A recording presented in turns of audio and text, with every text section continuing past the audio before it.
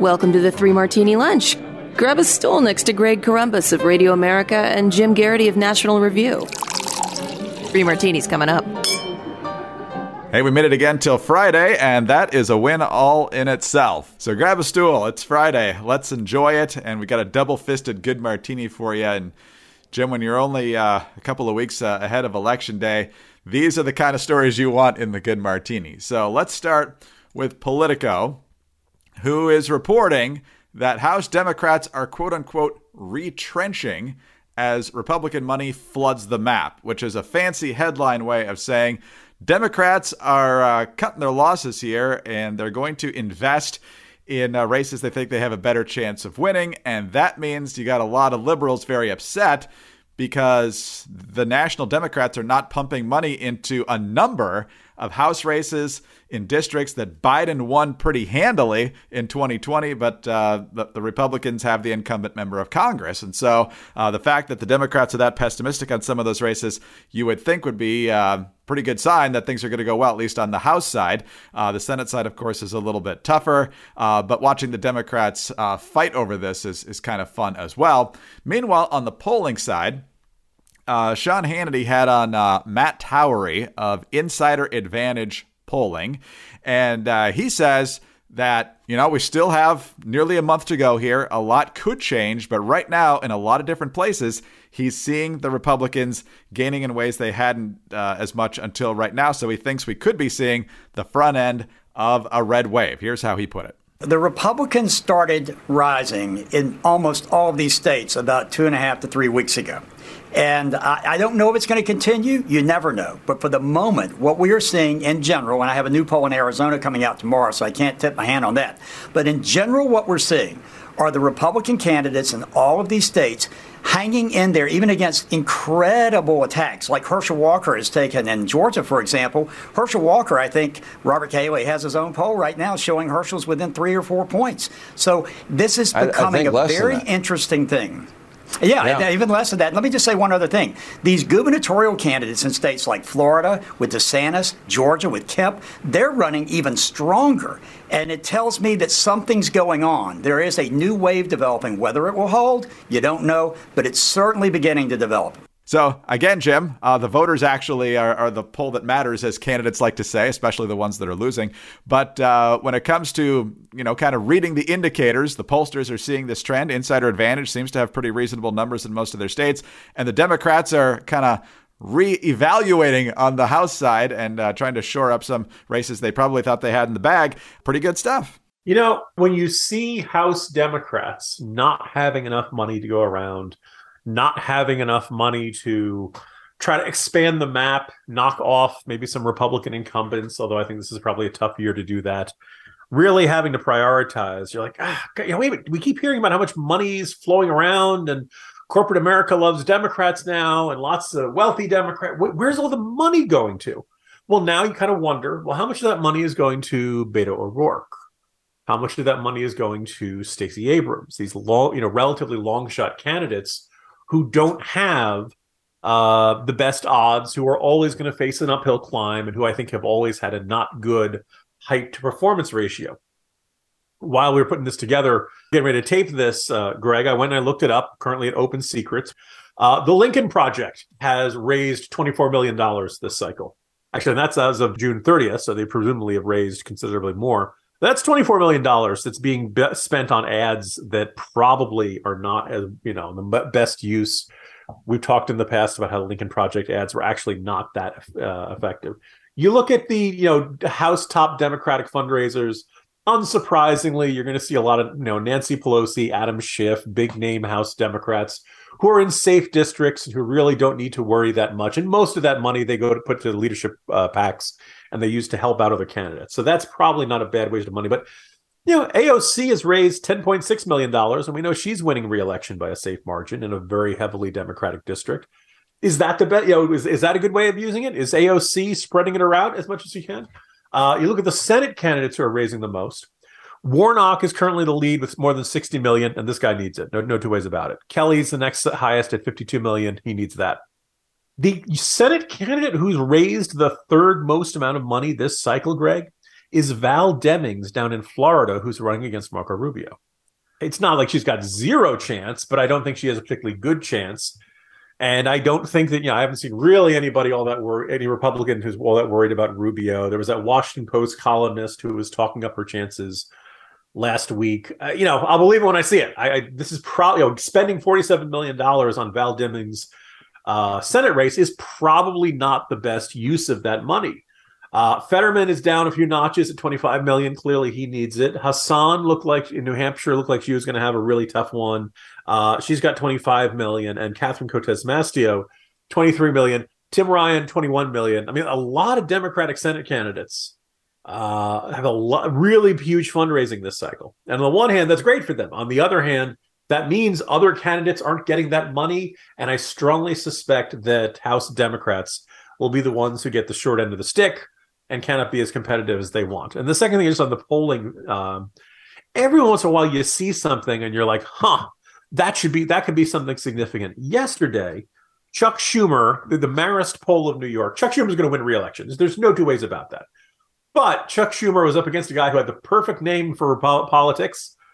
I believe his full name would be Joseph Pinion, Greg, but he goes by Joe. So if you say this guy can't win, hey, that's just Joe Pinion.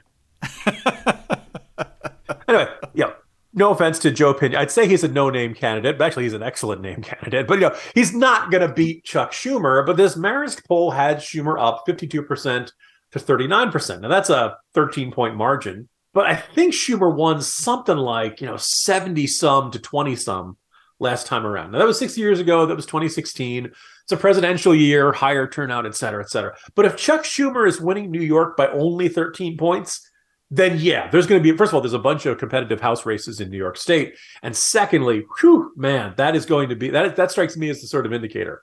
When a guy who's used to winning by 50 points is down by 13, or is only winning by 13, that's a useful indicator that, Republicans are fired up. Democrats are, fired up in some places, not in others.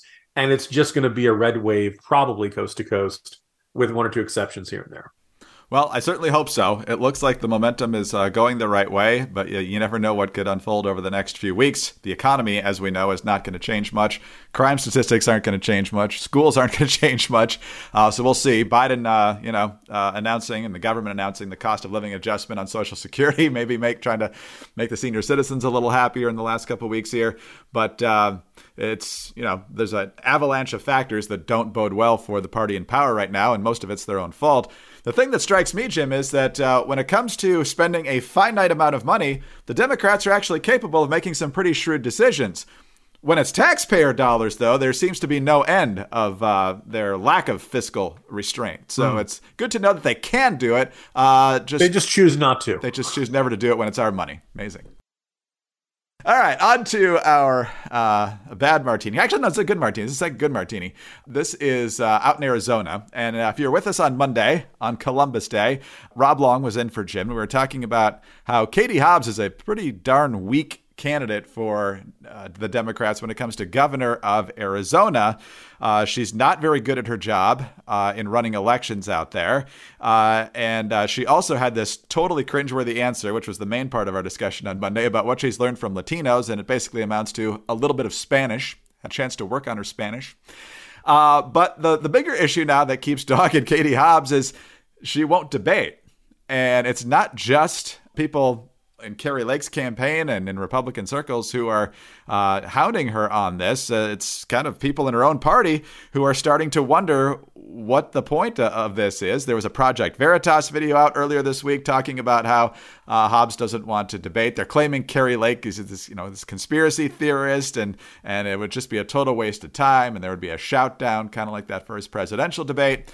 But if you look at the polls, Mark Kelly seems to be up on Blake Masters by a relatively healthy margin in the Senate race. But if you look on the governor's side, while it's fairly close, it's pretty consistently in favor of Kari Lake. And I think one of the reasons is that Katie Hobbs is a terrible candidate. And the people of Arizona are realizing that. And the idea that you wouldn't want to debate the person you think is nuts to call out their craziness and expose it on a debate stage shows that your talking points aren't something you believe as much as you claim to. There's a common theme between our final two martinis of today, and we've heard a lot this cycle about how Republicans nominated less than ideal, or however it was that McConnell had characterized it. However you want to characterize it, I point out that they're rookie candidates, tough to elect candidates. You can call them a bunch of turkeys. No offense to Mehmet Oz.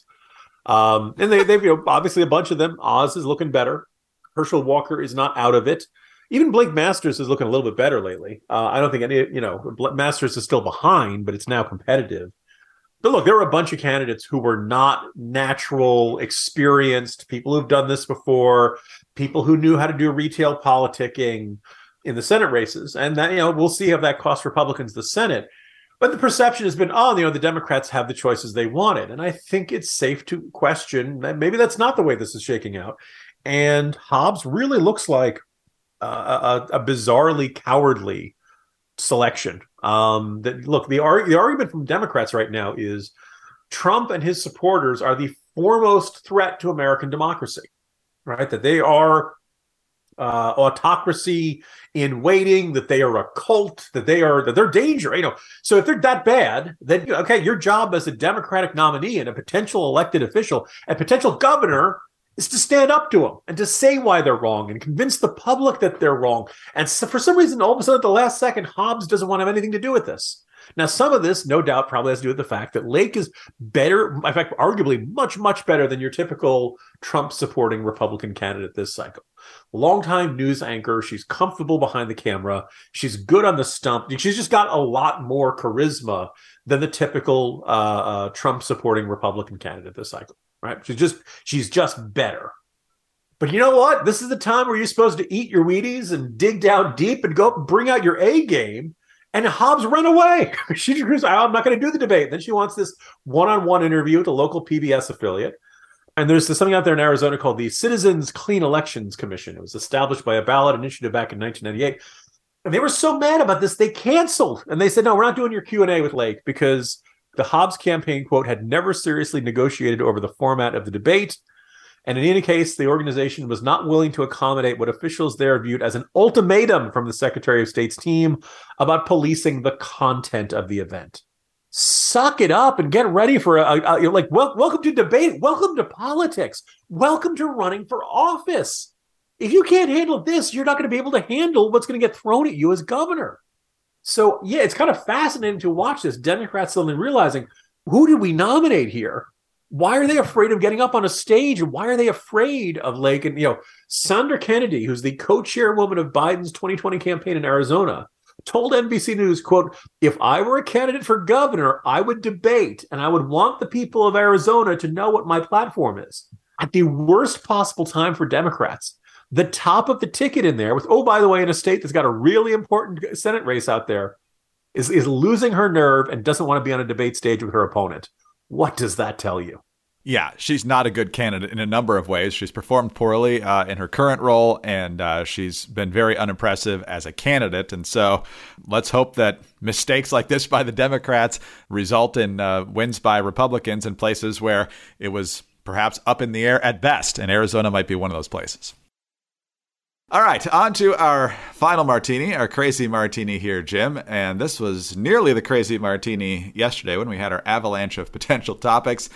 But earlier this week, NBC News, I think, had the first face-to-face, in-person interview with John Fetterman since his stroke. He's done interviews, but he's done them all over Zoom or whatever platforms online. But this was the first time somebody had actually done it in person, and they talked about how he had to look at the screen and have the question transcribed so he could actually process it that way because he's still got auditory challenges following the stroke. This was an NBC reporter named Dasha Burns, and after explaining all that, she explained what she observed just by creating small talk or trying to with Fetterman outside of the formal interview. And here's how that went. And I'll say, Katie, that just in some of the small talk prior to the interview, before the closed captioning was up and running, it did seem that he had a hard time understanding our conversations. Well, Jim, now Dasha Burns is pariah number one, I guess, for the Democrats and for the media right now. Somehow we went from John Fetterman's fine, just because he's having trouble processing. He's perfectly healthy. You people are ridiculous too. How dare you say such a thing? This is ableist for someone who's disabled to be characterized like this. And so you had The View going after Dasha Burns. You had all sorts of other reporters, very few people from NBC sticking up for her, which I thought was appalling. And now Giselle Fetterman, the candidate's wife, going off on a rant also on a podcast, saying, I don't like saying rage because I think that's a really unhealthy feeling. And when you feel those things, it only harms yourself. But what a disservice that she did not only to my husband, but to anyone facing a disability and working through it. And I don't know how there were not consequences. You shouldn't be able to keep your job, apparently, if you report like that. I mean, there are consequences for folks in these positions who are any of the isms. I mean, she was ableist. That's what she was in her interview. It was appalling to the entire disability community and I think to journalism. So I was shocked.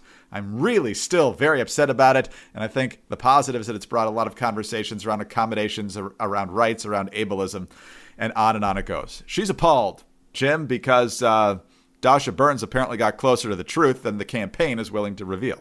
Yeah, I mean, the message that is coming far and wide, in response to this lone NBC reporter who wrote about what she saw and heard in her interactions with Fetterman in his first real interview in person, has been, if you are a reporter and you report something that could hurt the chances of a Democrat winning close to an election, you are the enemy and you will be treated like the enemy. And you will be, Giselle Fetterman literally is saying these networks have to take accountability, right?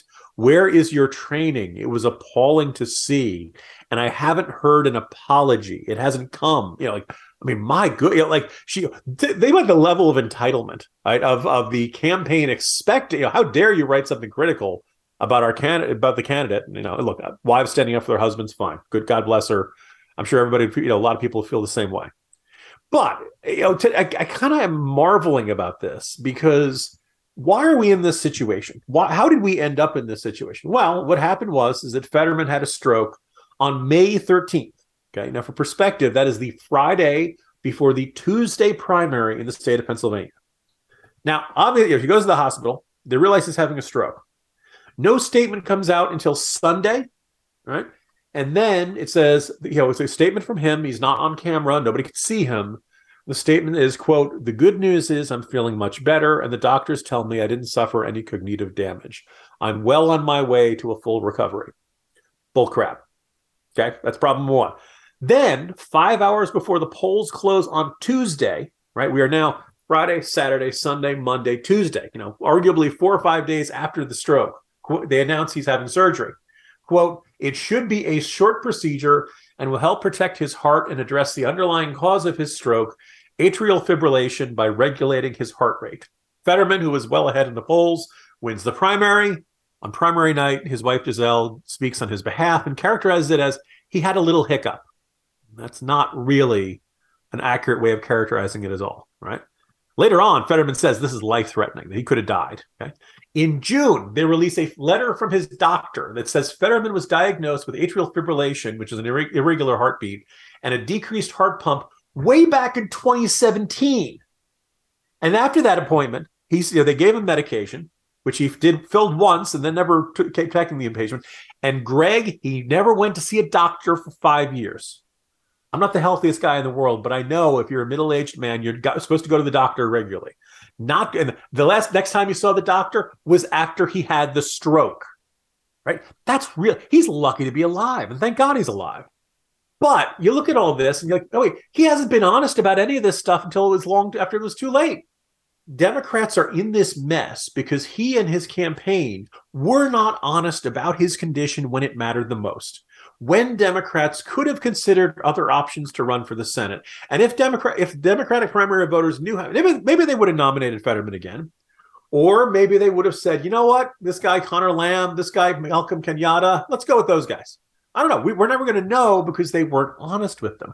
And when you see Pennsylvania Democrats freaking out about this, one of the reasons they're freaking out about this when they say, oh, Fetterman's doing fine, is that Fetterman and his campaign already lied about this.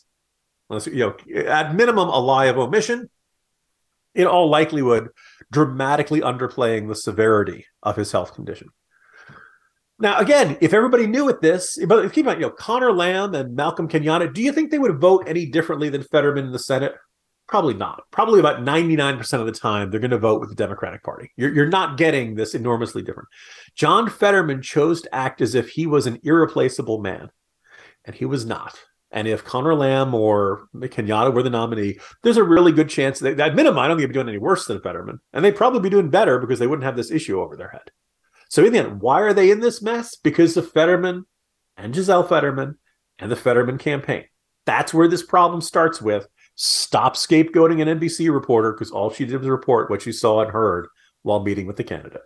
If the Republican primary had gone slightly differently, I think the polling numbers would be better for Republicans right now. But maybe both parties have some primary soul searching to do. But in the meantime, we've got a very tight race that could decide the balance of power in the United States Senate. So if you're thinking, why are these guys talking about Pennsylvania so much? That's why. This is one of those key races that's really going to have a big impact on what happens in this country over the next couple of years. I mean, it could come down to that. And the debate is October 25th, very late in the cycle. Now, but I went back and I checked. Some people have voted by October 25th. Yeah, probably not enough to make a difference.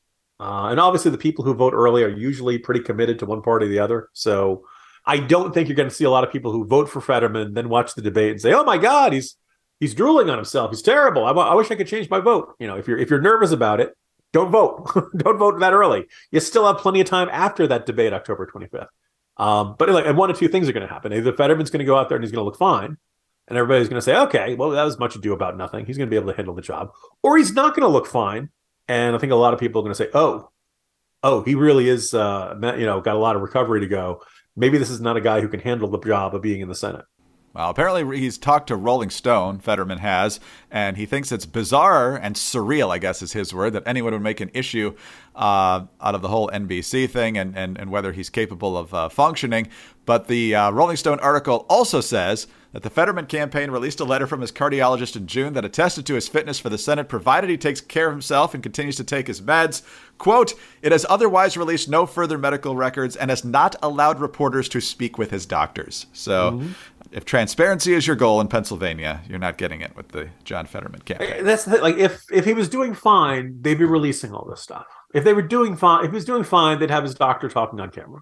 By the way, people say, oh, what about privacy? Look, when you run for office, you give up a certain amount of your privacy, particularly for a doctor's office. And I didn't like it when Trump had his, the guy who looked like Doc Brown from Back to the Future writing that letter saying, you'd be the most healthy person of all time, You think back to the example of Paul Tsongas, you think back to Woodrow Wilson, you think back to all kinds of cases throughout history. I think if you want a position of political power over government, particularly the presidency, but I think the Senate counts as well, then you have to be upfront about your health conditions. And no, I don't like Dianne Feinstein.